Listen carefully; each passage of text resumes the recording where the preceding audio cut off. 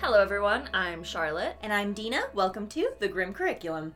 So here we are, we got another old-timey crimey one for I love the old-timey crimies. They're my favorite crimies. And also, I don't want to call her a Black Widow, because that's not quite right, but we do have another killer lady for you.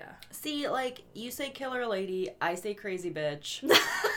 This is gonna be... Yeah. This is cool. This is a crazy... I say cool, that sounds terrible, but this is one of those stories that, It's a bit of a roller coaster. It kind of has your ups and downs, and it takes you places that you're not really expecting, I feel like. You think it's over, and then it gets worse, and then you think it's over again, and then it just gets crazy. But today's topic, seriously, you guys, oh boy.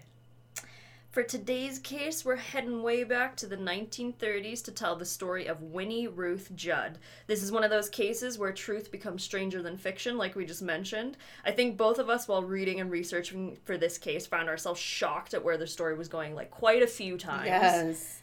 And honestly, it is fun for us to discuss well-known cases, but we really want to try to cover the ones that at least a big chunk of our listeners are going to be unfamiliar with. And honestly, when we started working on the Winnie Ruth Judd story, we knew that we had one that we really, really needed to share with you guys. She's earned her spot in history as the Trunk Murderess, the Blonde Butcher, and my favorite, the Tiger Woman. Rawr. So let's jump in and talk about the story of Winnie Ruth Judd. Winnie Ruth McKinnell was born in Oxford, Indiana on July 29th, 1905 to Reverend H.J. McKinnell and his wife, Carrie. Not a lot is known about the very early years of her life, but we do know that her upbringing was quite religious because of her father, who was very strict. We do know that even at a young age, she displayed some really concerning behavior towards people who had wronged her. It's said that at the age of 16, her boyfriend broke up with her for another girl, and she went as far as to stage her own abduction. The boy was arrested for the kidnap and sexual assault. Winnie Ruth clearly doesn't handle rejection well. No, and by the age of 17, Ruth, as she preferred to be called, met and married a man named Dr. William Craig Judd, who was a World War I veteran. Dr. Judd was almost 20 years older than Ruth. The newly married Judds moved to Mexico, where Dr. Judd would work for a mining company as a medic. Unfortunately, her new husband, who had been injured during the war, had a really bad addiction to morphine. Because of this, he was both emotionally and financially unstable. Dr. Judd had a difficult time finding work, and when he did find a job, he wouldn't be able to hold it down for very long. They would move often, and oftentimes without a guaranteed income. Ruth had begun to develop some health problems at this time and found herself ill with mild tuberculosis, which she suffered from for the rest of her life. The couple had also tried to have a family, but they were unable to. All of this strain on their relationship led them to living apart by 1930. Dr. Judd would end up moving to Los Angeles, and Ruth would eventually settle in Phoenix. The couple did remain in contact, and the separation appeared to be fairly amicable. She would work as a tutor for a wealthy family for a little while to support herself, and the two would remain married. It was at this time that she met John Happy Jack Halloran, who is a 44-year-old businessman with ties to the lumber industry and politics. He had a reputation for being a ladies' man, and despite the fact that both of them were married, they began a relationship together. Ruth eventually found a job at the Grunow Clinic, where she worked as a medical secretary. There, she would meet Agnes Ann Leroy and her roommate Hedvig Sammy Samuelson, who was a teacher. In a small world coincidence, they were renting a bungalow from John Halloran. Anne and Sammy had both moved to Alaska for work where they had met, and they became so close that they both moved to Phoenix after Sammy was diagnosed with tuberculosis and needed someone to take care of her in a less cold climate. Many sources speculate that the women were a couple, but it's never been confirmed. The three women became close friends. They had a lot in common and bonded over the fact that they were all working women at a time when most women didn't want to work towards a career. Ruth ended up moving into their bungalow for a little while, but she would end up moving out to her own place, an apartment a few blocks away. It is likely that she moved out because of the tension that broke out between the women, who had all possibly had some sort of relationship with Halloran. He sounds like kind of a dog. He doesn't sound like good news. I don't know, he's older than them. Much older, because they were all quite young women in their early 20s. Yes, they were younger kind of professional women. He was in his 40s. Yeah. And he was older, he was married, he had ties to politics, he had money. Yeah. And so you can definitely see where the kind of power imbalance is here, especially since he owned the bungalow that they were renting from him. So, like, he had the excuse to kind of be there all the time. And he would have that control over them, too. Like, hey, I own the house that you live in. Very kind of, like, predatory vibes. Yeah. Sorry, Jack. But yeah, sorry, Jack, not a fan. October 16th, 1931 was a Friday night. Ruth, Sammy, and Anne got together at the bungalow for a girls' night, as they often did. Once again, a fight broke out between the girls, and all three of them ended up being shot by the same gun. Ruth was shot in her hand, and Anne and Sammy were both fatally wounded. And honestly, if the story ended here, we would not be talking about it today. This is where things would take a very dark turn that would become a part of true crime history. To this day, we still don't know what the fight was about, or even the full truth about what happened in the house that night. Ruth, the only survivor, has changed her story many times. They could have fought over Halloran, money, jealousy, who knows? There's this really amazing interview with Ruth that was filmed in 1969. It's up on YouTube in 2 parts if you want to see it.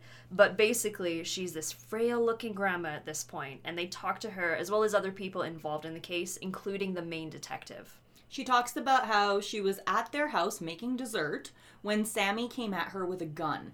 They got into a yelling match, and Anne ended up coming behind her and hitting her head. She said that she then grabbed a bread knife and stabbed her in the shoulder twice, but the knife broke, at which point she used her hand to push away the gun. She claims that at this point, Sammy was shot through her hand and into her chest, and that another bullet jammed, causing an injury on Ruth's left hand. Then it basically cuts to the lead detective talking about how her story would never stay the same, and that there was very obvious evidence that the girls, or at least one of them, was shot while laying in bed. The whole thing is really confusing, and you can understand the frustration that the detective feels even over 30 years after the murders had occurred. Either way, what happened next will absolutely shock you. Anne's lifeless body was stuffed into a travel trunk. Sammy was larger, and she could not fit into one suitcase. Her body was dismembered, wrapped in clothing, and placed into multiple suitcases. And honestly, I need to stop finding crime scene photos and clicking them. I don't know what is wrong with me. These are honestly, I thought they were even worse than the Black Dahlia photos. Whoever killed the Black Dahlia, as bad as it sounds, like, they knew what they were doing. They knew how to dismember a body. The only way that I can describe what happened to this woman was that she was just roughly butchered. I also came across her autopsy photos when I was researching. They're pretty chilling. Something about them being in black and white almost tricks you into thinking that the body in all different pieces isn't real, but then your brain kind of kicks in and you're like, oh god, that's a human being right there. I don't even want to think about what the photos would look like in color. They would be just... Yeah. And it's mangled. She was mangled. I have a pretty strong stomach for these kinds of things. They don't usually bother me, but I have to say that pretty, eerie for sure. Like, I'm dead inside, but not that dead inside, where that's not gonna bother me. Absolutely. But yeah, so Ruth, she took all of this luggage and she boarded a train to Los Angeles. So let's think about that. She boarded a train with a bunch of trunks and suitcases filled with one fully intact dead body and the cut up pieces of another one. All of this began to smell, obviously, and the luggage began to leak a dark-colored liquid. Yeah, I mean, we're talking like Phoenix, Arizona, and then LA. Well, not even the summer, but it's still hot. Even in October, it would have just been like gross. I mean, Arizona's basically a desert. Yeah, exactly. So, yeah, ugh. Apparently at this time, deer meat smuggling was a huge thing. It was illegal, and people would often try to sneak it past the authorities. Upon seeing and smelling this, a baggage handler alerted another baggage handler in LA, and it was tagged for inspection. When she arrived in LA, she was asked to open everything up so that it could be looked at. Ruth told them that it wasn't an issue, no problem, but she told them that she couldn't find the keys and that her husband must have them. She then met up with her brother, who she had called to pick her up, and he had no idea what had just happened. She got into his car, and they just drove off. It just occurred to me that the baggage handler in Phoenix, where she started, was like, something fishy about these, but you know what? I'm gonna make it the Los Angeles train station's problem. This is a later issue. It was like his last day. Yeah, he's like, no, it's a Friday at like 4:30. I'm off at 5. I'm just gonna let them know I'm not gonna deal with this. 1 day from retirement. I am not doing this. You know what? I don't really blame him. Yeah, I don't blame him either. I don't want to deal with it either. Because when the locks were picked and the grisly truth was discovered, it was not, as we know, dear me. At this point, Ruth's brother had dropped her off and she had gone on the run. She would eventually surrender while hiding out in a funeral home due to an emotional appeal by her husband. What was her game plan? I don't know. Because I've been trying to figure this out the entire time we've been looking at this case, and it's like, okay, you have these bodies. They're in trunks. You arrive in LA.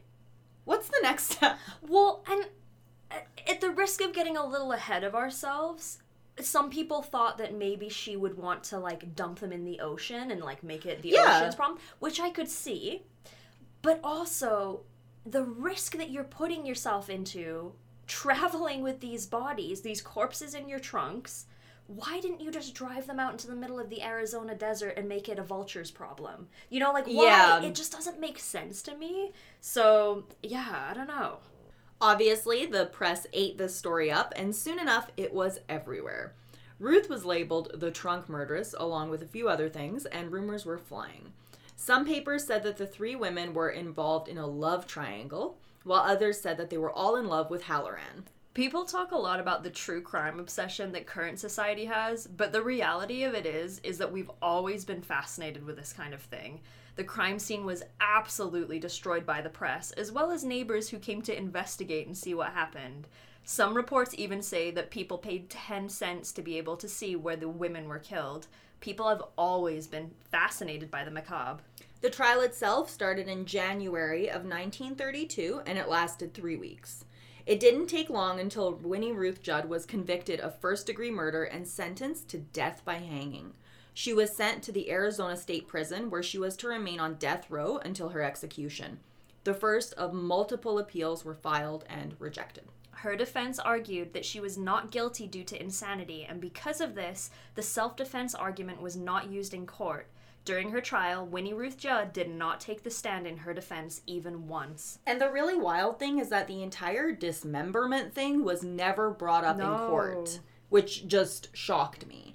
Ruth was never actually tried for the murder of Sammy at all. The state argued that the relationship between her and Anne had gone sour because of jealousy over Halloran, and that Ruth had shot herself in the hand just so she could claim self-defense. She began to see a large amount of support from both the general public as well as political leaders who did not want to see her executed on the grounds that she was mentally ill.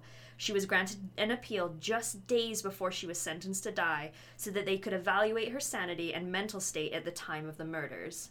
She was found criminally insane, and her death sentence was changed to a life sentence. She was going to spend the rest of her life at the Arizona State Mental Hospital. Happy Jack Halloran came under suspicion and was indicted as an accomplice to murder. This time, Ruth would be a star witness. She testified for 3 days and talked about how she had gone to the bungalow to play bridge with the women, and that a fight had broken out over Ruth introducing another woman to Halloran. She said it was at this point that she killed the women in self-defense, and that she had Halloran come to the house shortly after to help her with the bodies.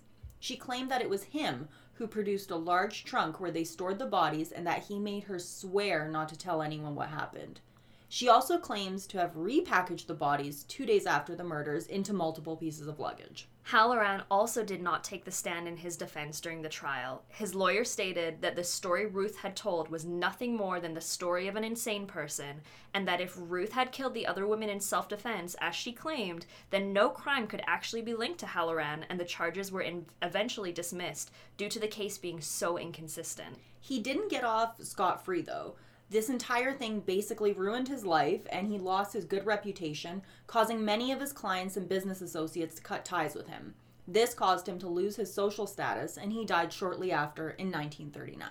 Winnie Ruth Judd made Mary Bell look like a model patient. Oh, no. She would escape from here multiple times between 1933 and 1963, which is honestly pretty impressive. Can't hold her down, can you? You can't. One of these escapes took place on the 8-year anniversary of her arrest. She pulled this old trick. She used boxes, towels, and bottles to create what looked like a sleeping person under her sheets, and she was on the run for 6 days. And a little over a month later, she would escape again. This time, she would make it to Yuma, Arizona by walking 200 miles on foot across railroad tracks. This time, she was caught and she was placed in solitary confinement for 2 years. Like, that in itself is already pretty damn impressive. She was like, I'm hitting the railroad, we're good to go. But over the next year, she would escape 3 more times for a few days at a time. And honestly, the more you read about these escapes, the less it seems like she was, like, sneaky and, like, pulling her, like, James Bond moment. And it seems more like the staff were just not at all paying any attention, as they should have been. No. Her final escape happened on October 8th, 1963. This time, she simply just walked out the front door using a key to the hospital that a friend had given her. She made her way to San Francisco, where she would spend the next 6 years working as a live-in maid for a wealthy family under the name Marion Kane, which honestly, as far as fake names go, it's a pretty good one. I like Marion Kane. Yeah, that's pretty good. It does sound like, to me, it sounds like something from like a Batman. Like, she sounds like a Batman villain or a Batman character somehow. I like that. I see, like, Marion Kane, the movie star. Oh, totally. I'm in the pictures. Yeah, absolutely. But the thing is, obviously she escaped, 7 times in total? Yep. She was obviously learning her lesson each time, and she was like, okay, that didn't work. What are we gonna do next? I thought you meant learning her lesson, like learning that she was doing the wrong thing. Oh, no. No. No, she was figuring it out because she was getting better and better. Totally. She was probably like, okay, all right, which like, handlers can I trick? I mean, someone just straight up was like, here, honey, here's the key to the front door. You let yourself out. She was a very, like, not alarming woman to see, because she was small, she was frail, she was probably reasonably likable. And I mean, at this point, so this is the final escape, 1963, so she's already been incarcerated for 30 years. So she's not the little young lady that we know her as during the murder. She's become a mature woman in her, like, 50s at this point? She's figured her shit out. Yeah. Absolutely. Yeah. 6 years she was on the lam for. She had escaped 6 times prior, and then somehow managed to just be able to, like, walk out, mosey on down to San Francisco, and she was working in a beautiful mansion that overlooked the bay. Sounds nice. It does. Her true identity was eventually found out, and she was arrested and returned to the Arizona State Hospital on August 18th, 1969. Winnie Ruth hired a new lawyer at this point. Her attorney of choice was Melvin Belli, who was a well-known writer and actor. And he was a really interesting man. It honestly really surprised me to see how many well-known celebrities he represented. Some of his clients included Zsa Zsa Gabor, Muhammad Ali, Chuck Berry, Mae West, and he even represented Jack Ruby, who was the man who shot Lee Harvey Oswald after the assassination of President John F. Kennedy. That's pretty high profile. That's a big resume. Yeah, very impressive resume. I think it's safe to say that Ruth probably felt like she was in good hands being represented by someone with this big reputation. Melvin Belli assigned the case to fellow attorney Larry Debus, or Debus. Larry Debus. The goal at this point was to have Ruth paroled and released. The case was brought to Arizona Governor Jack Williams, who said that he would sign the release as long as it was kept hush-hush. Good for her. I guess so. Yeah, but in a shocking turn of events, Belli instead, he called a press conference where he called for her immediate release.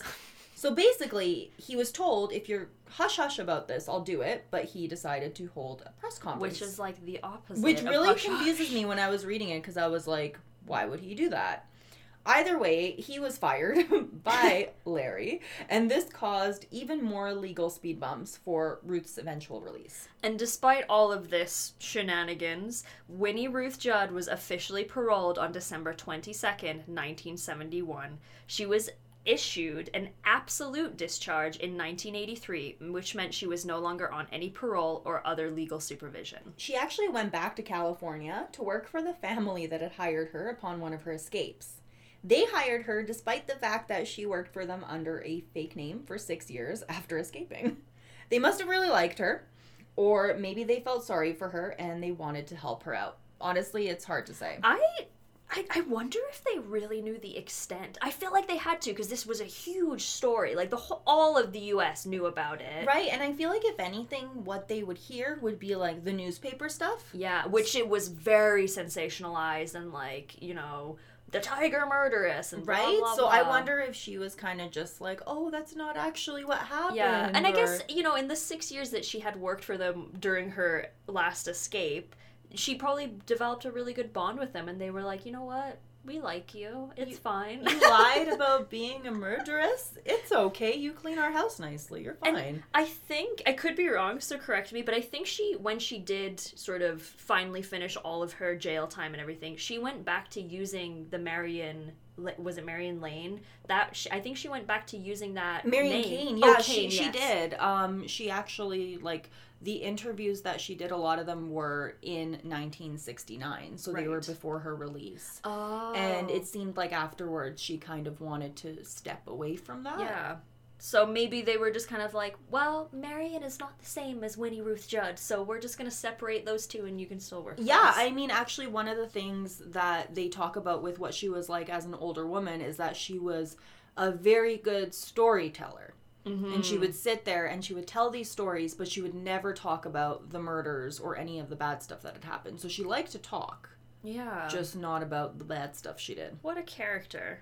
She later returned to Phoenix, and she passed away on October 23rd, 1998, at the ripe old age of 93 years old. Her death occurred on the 67th anniversary of her original surrender to the LAPD. She lived a long life. She did. I mean, to be fair, the murders and stuff, I think she was 26 when the murders happened. Yeah, around there. So, between the murders and her eventual death, I guess there's a lot of time for some growing up. Although, for those 30 years, she just spent her time being like, yeah, I don't like being cooped up. I'm gonna escape now. She was her own woman. I don't know. Yeah. She did not, you couldn't hold her down. True enough. In 1992, a book about Winnie Ruth Judd was written by investigative journalist Jana Boomersbach, who was originally investigating her for a series of news articles. Jana interviewed Ruth numerous times before her death, and the two seem to have formed a very strong bond. In her book, The Trunk Murderess, Winnie Ruth Judd, she states that after interviewing her, she believed that Ruth was completely innocent. She stated that investigators and the prosecution were biased towards her and that the press didn't help with their over-sensationalized stories. She also pointed out that Phoenix at the time had a very small population of under 50,000 people, and that the police were very aware of who Jack Halloran was, as well as who he associated with, including the victims, and that his vehicle had been seen at the scene of the crime that night. She even claimed that many members of the police force believed that Ruth was innocent, and that the release of Halloran was part of a larger political cover-up. As we stated before, Halloran had numerous ties to the government. She also argued that if Ruth did kill the girls, that there was absolutely no way she could have dismembered Sammy's body on her own. This is when Dr. Brown was introduced into the story. A nurse named Ann Miller, who worked at the Arizona State Hospital in 1936, was interviewed for the book, and she stated that Ruth had told her that a man named Dr. Brown visited her while she was in prison, and that he promised her he would confess to everything. This obviously never happened. However, by this point, the real Dr. Brown had been dead for a few years, and the story kind of just ended there. Boomersbach went as far as to talk to the former Supreme Court Chief Justice Jack D.H. Hayes to review the trial as well as all of the appeals that Ruth had unsuccessfully filed. She believed that Ruth should have been able to claim self-defense and that the worst she should have been charged with was second-degree murder, if anything. After extensive reviews, Hayes concluded that the trial testimony did not have enough evidence that there was premeditation. So first-degree murder states that the person who did the killing planned it out and killed with intent. Second-degree murder states that an unplanned killing occurred. Hayes agreed that Ruth should have been able to claim self-defense and that she should have received a new trial. So what do you guys think? It sounds like quite a few people didn't believe that she was capable of killing two people, let alone dismembering one of them, and dismembering them horribly. I think because of like movies and stuff like that, people are led to believe that it's quite easy to pull apart a human body. Yes. It's not. No. Even, like, you know, autopsy technicians and, like, morticians, they have very specific tools and, like, literally power tools to open you up when necessary. It's very difficult. It takes a lot of force. It takes specialty tools. And I feel like it would take a lot of time. Not only that is like, if you consider that Sammy was kind of like the Black Dahlia, she was bisected at the waist, not as skilled of a person did it, obviously, but also it creates a lot of mess. Yes. Like, a human body has got lots of goo in it, at the risk of sounding crude, but, like, you know, we've got, 5 to 6 liters, or I always get this confused. It's either 5 to 6 liters or 5 to 6 pints. I want to say liters. I think it's about 8 pints. Correct me if I'm wrong. Feel free. Please always correct us. I'm going to regret saying that, but do it. I mean, it's not going to be an anime style where, like, the room fills up with blood, but it's going to leave, for sure, a puddle. So, like, are you doing this in the bathtub? And then the other thing is, too, is that she was dismembered, you know, at the knees, at the waist, and at the neck.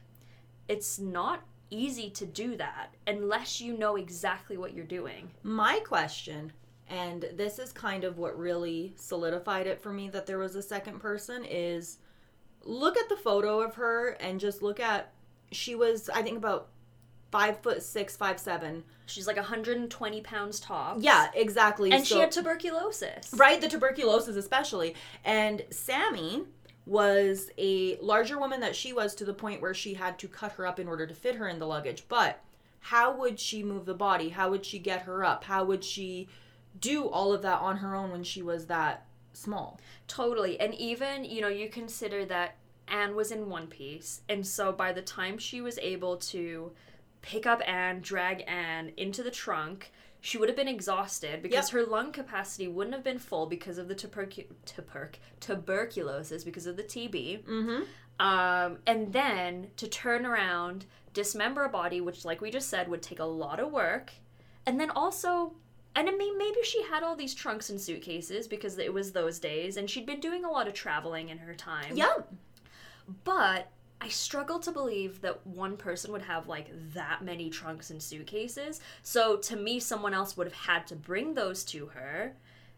It's hard to say, because, I mean, maybe she took them from the girls. That's true, like, that's true. There's so many things that we don't know about this case, and she really doesn't make it easy for us to get the truth. No, and even, like, you know, some killers have, like, a deathbed confession where they're like, all right, my time on this earth is done. I'm going to go out with a clean conscience. But she didn't. She passed away in her sleep at, like we said, the ripe old age of 93. And even then, she didn't feel compelled to be like, no, this is the truth. So, yeah, it's one of those things that's, I don't think we're ever really going to figure out how she did it. But I agree. I think there has to have been some kind of accomplice. Absolutely. And it's unfortunately one of those things where it's just so long ago that we're probably just never going to find out. But if you guys think that this is all wrapped up and that we have a, you know, potential theory here that she didn't do it, we're gonna make it even more confusing. Yep. Because it's really never that simple. And if you've been listening to our podcast for a while, you know we love our real life true crime plot twists. And honestly, this is just stranger than fiction. Yeah. It really is. The Winnie Ruth Judd case is no exception, especially when we consider her confession letter. And we have that confession letter right here for you. We want to say the original letter. 19 pages. 19 pages, handwritten. Handwritten. It's out there for you to find. Yeah. I found it. And I'll be honest, I was fully, like, ready to give the whole thing a read through. But I didn't find it easy to read her handwriting. And I got down. It is very hard to read. I got down the first page and I was like, oh, my eyes. My eyes are square. So, but luckily we did find a couple of sources that kind of broke it down. So we're going to read a couple of excerpts from the confession letter for you. Let's hear it. All right. So, April 6th, 1933.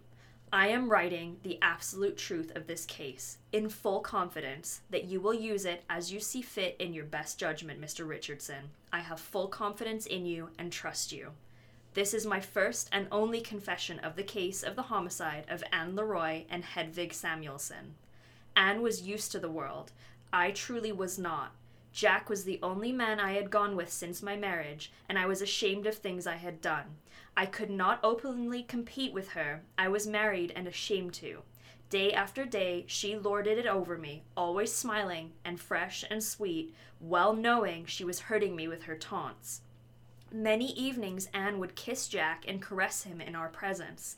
Then, after he was gone, gloat over not caring a thing for him, but merely working him for money. It was not what Jack did, but the continual taunts made by Anne which drove me beside myself. I could not stand taunts. I just went crazy. The taunts kept me awake. I could not sleep. I cried. I even prayed. I wrote my parents to please come to me. I was losing my mind. Wild ideas kept me awake. I took sleeping sedatives, luminol. And just as a pause in here, because we were talking about it before. Yes. Luminol is, I believe, a barbiturate drug. That's right. So not to be confused with luminol that they use to show, like, bloodstains in crime scenes. This is A-L, not O-L. Exactly. So we do just want to clarify that, because we were both a little confused by Yeah, that, and so. it was the 1930s, so I was like, oh, were we using the same thing for everything? As, you know, oftentimes it's like, this is the wonder drug. It cures this, and you can use it to clean your toilet. So I just wanted to clarify that. But going on, she says, I wrote doctor my nerves were breaking. I couldn't eat. I couldn't sleep. I loved Anne still, but those taunts. I would take more medicine to quiet my nerves, cried to please get things off my mind, and to sleep. She goes on to say, Morning! I heard the milkman. Sammy went to the bathroom again. I started to call her, tell her I was there. I really did. Then I began shaking inside and remembered what I had come to do. So this time I crept past the bathroom door, shot Anne. It was a low shot. Sammy called. What fell, Anne? I was hurrying past the door. Sammy came out, demanded to know what was the matter. I was limp. She completely took the gun from my hands. I was non-resistant. I said, Sammy, I am crazy. I have lost my mind. Give me that gun, and I will blow my brains out right here in this door. She held the gun and said, you get out of here right this minute. And before I go any further, I want to clarify we are reading her words. Yes. And if we are to believe everything in this letter, these are not the words of a sane person. Some of the grammar's a little wonky. So just a heads up that it might sound a little strange. But she goes on, I then picked up the knife and went back after her with the knife. As I grabbed for the gun, I stabbed her in the shoulder. The fight with Sammy in that breakfast room door, her own finger on the trigger when the shot went through her chest. Our fight is all about as I have always related. She shot me through the hand as I grabbed for the gun. The gun jammed, we fell to the floor, struggled, and I finally got the gun and shot her, and in my wild state, I really do not remember where in the head. I pulled Sammy into the bathroom. I cleaned up the floor. I pulled up the trunk from the garage. It was now about 6:30 or 7 a.m. I tugged and pulled and finally got Anne from the bed into the trunk. Now, it doesn't sound possible, but all this took 2 hours. I left for the office. I had pulled the trunk with Anne's body into the living room, but the trunk was unlocked. Sammy was on the bathroom floor all day Saturday. This all happened in the morning. I stayed in my office until 4 p.m. I then took the bag home with me and the gun, knife, pajamas, and dress. I fed my cat and went back to the 2929 North 2nd Street house at around 6 p.m. I really had nothing definite in my mind. No plans made. In fact, except for an irresistible impulse to get Anne, I had no other plans. I entered the house through the bathroom window, getting a chair from next door to climb in. I pulled the trunk back into the hall and tried to lift Sammy into it, but that was utterly impossible. I couldn't possibly lift her. She was too heavy and her body was stiff. I then got 2 cheap knives from the kitchen and severed her body into portions I could lift.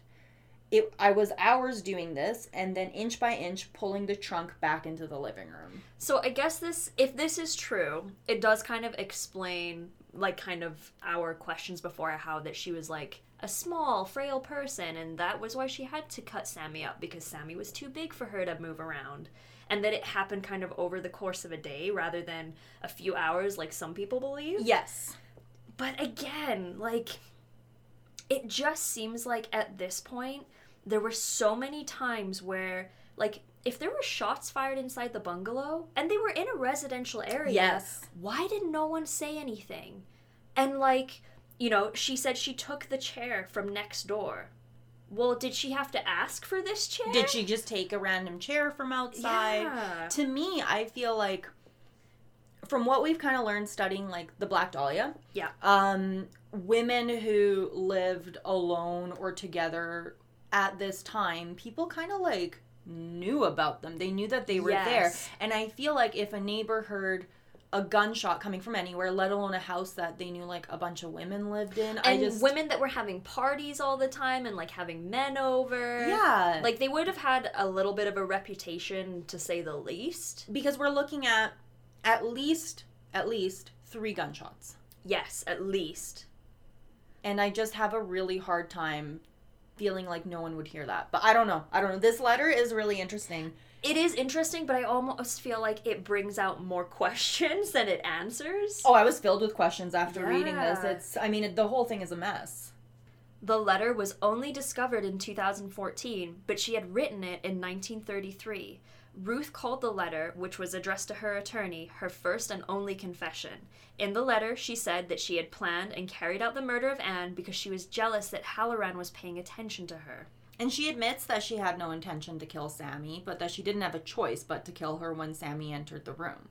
She even admits in the letter, like we saw, to dismembering the body by herself and stuffing the 2 women in the luggage on her own. According to a New York Times article, her attorney claimed that he didn't show the letter to anyone because it would negatively affect an appeal that he had filed for her. Interestingly enough, even Ruth's husband told investigators that he had a hard time believing Halloran was involved. So we do just want to clarify that this letter, so it was donated in 2014. Yes, and anonymously as well. Some people think that it was Richardson's family that donated it, but it's not confirmed because it was donated anonymously. So basically she wrote it in 1933 and no one really knew about it until far after her death. Yes, because she passed away in 1998. And unfortunately, there are a lot of people who believe that this letter was written to aid in her insanity defense and that it was an attempt to pass the guilt over to Halloran. By the time the letter was discovered, it was obviously too late. However, it is strongly believed that the letter was just one of many confessions Ruth would give. At this point, it was well known that she would change her story often to suit her, however she needed it to. And the tricky thing, or rather that is the tricky thing with a lot of these cases, it might remind you a bit of our Black Dahlia series. It's difficult to find out the truth when the story has changed so many times, things have been omitted or people involved have just passed away. The truth gets lost with time and sometimes we just don't find out the real story. The case of Winnie Ruth Judd is a fascinating one. Could she have really killed 2 women, cut up one of the bodies into multiple pieces, and just put herself on a train hoping for the best? Did someone help her? Was Jack Halloran involved? Was Dr. Brown involved? Unfortunately, the truth most likely died with Ruth, and we will never know. What we do know is that while Winnie Ruth Judd may not have been a household name when it comes to true crime, her story's one you're probably never going to forget. So, Charlotte, what do you think happened here? At the risk of sounding a little too diplomatic, I think the truth is somewhere in the middle. If what happened when she was 16 was true with her falsely accusing her boyfriend and getting him into a lot of trouble, I don't see why she couldn't be capable of escalating to murder if she felt like she had been wronged. Ruth was obviously a woman who liked getting her way. Plus, if she was on the luminol, which I did a little bit of research, and it can really fuck around with your mental your mental state and your emotional state. It's rough stuff. She was going through all this stuff with like a potential love triangle and like being married but also sleeping with Jack and like all this stuff. I think we can all agree that Ruth might not have been in the best state mentally. I think that's fair. And I think on the flip side, while I do believe that it's possible she could have done it all by herself, I think that Jack Halloran definitely could have used her as a scapegoat, whether she helped with the murders and dismemberment or if she was completely innocent, because I think him being this kind of like person in a position of power with the power imbalance with the women, I could see him being like, Ruth's vulnerable, I can get away with some stuff and blame it on her. Like, yeah. I could definitely see that. So, I don't know. I think everyone was involved in at least a little way.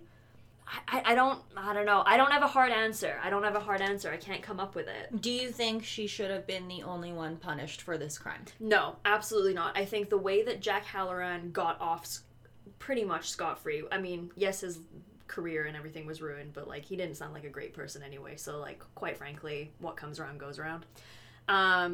But, yeah, I think Jack Halloran should have gotten more punishment than he did, for sure. After watching her 1969 interview, I can definitely see why she would have been a difficult person to get the truth out of. Even in the span of that interview, her story changes over and over. And after hearing the people that were involved in the case talk about it, I really don't know if she actually ever told the truth about what happened. So for me at this point, we have to look at the facts. It is clear because of the stains on the mattresses found in the house that at least one person was killed while in bed, and that there is a possibility that both women were in bed at the time. I think jealousy was clearly a huge issue with her, and she hadn't handled it well before. And jealousy is a real toxic one. It goes septic if you let it stew. Sure, that stews real fast. Yeah. I think she killed Anne because she was angry with her, and I think she killed Sammy just because she was at the wrong place at the wrong time. And honestly, we need to also think about, again, how difficult it is to dismember someone. Again, it requires specific tools and a lot of strength. And the amount of muscle, tissue, and don't forget bones that you have to go through to literally cut someone in half, which she did. Sammy was completely butchered. And I have a really hard time believing that she did all of that by herself. I really, really do. Yeah. It's a lot of work. And that sounds brutal, that sounds gross, but it is a big job to dismember a body. For sure. Was Halloran involved? I don't know, but I think he was definitely a huge source of tension between the women, despite Ruth still being married to Dr. Judd. So do I think she was innocent? Absolutely not. I do think that she was a part of these murders, but I don't think that she was the only one that was there that night. No, I have to agree with you there for sure. But anyway, despite all of that, there we go. That's the story of Winnie Ruth Judd, the trunk murderess. This entire case sounds like something out of a movie. It is completely unbelievable. We hope you all enjoyed this one, and next week we are starting a brand new series. It is possibly our biggest one yet, and we are honestly so excited to bring it to you. Yes.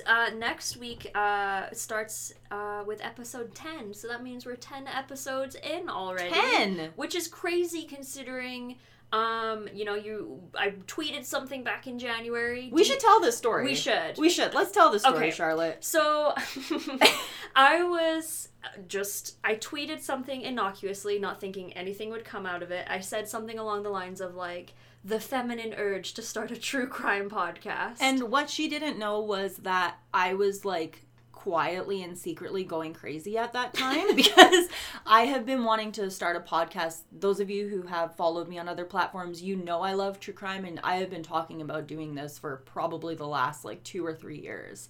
I've struggled to find someone to do it with, and I kind of settled on the fact that I might be on my own, and literally the next day she fucking posts this. So, I don't know if that's fate or destiny or what, it's but meant there to we be, go. But I basically just kind of frantically messaged her like a crazy person and was like, were you serious?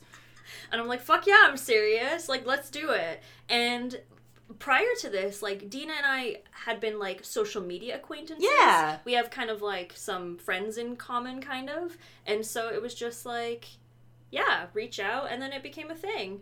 So we did it. Yeah. And the first time that we actually met in person was to discuss our promo shots. We had never met in person before. Yeah.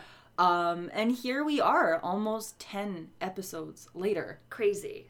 Absolutely bonkers. So thank you guys for being a part of this. Yes. We couldn't do this without you. No, we're very lucky that a lot of you have been so supportive, right off the bat.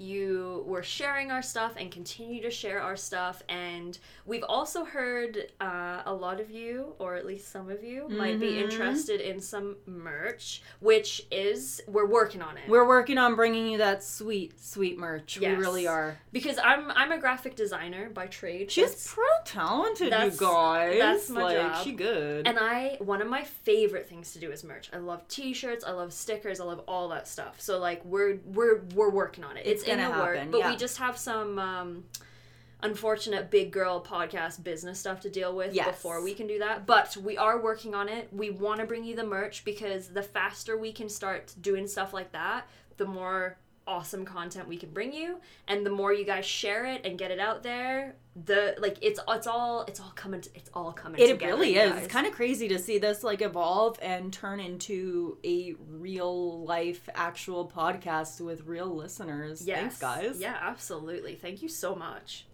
With all that being said, make sure you don't miss out on the Grim Curriculum news by following us on Instagram at The Grim Curriculum and Grim Curriculum on Twitter.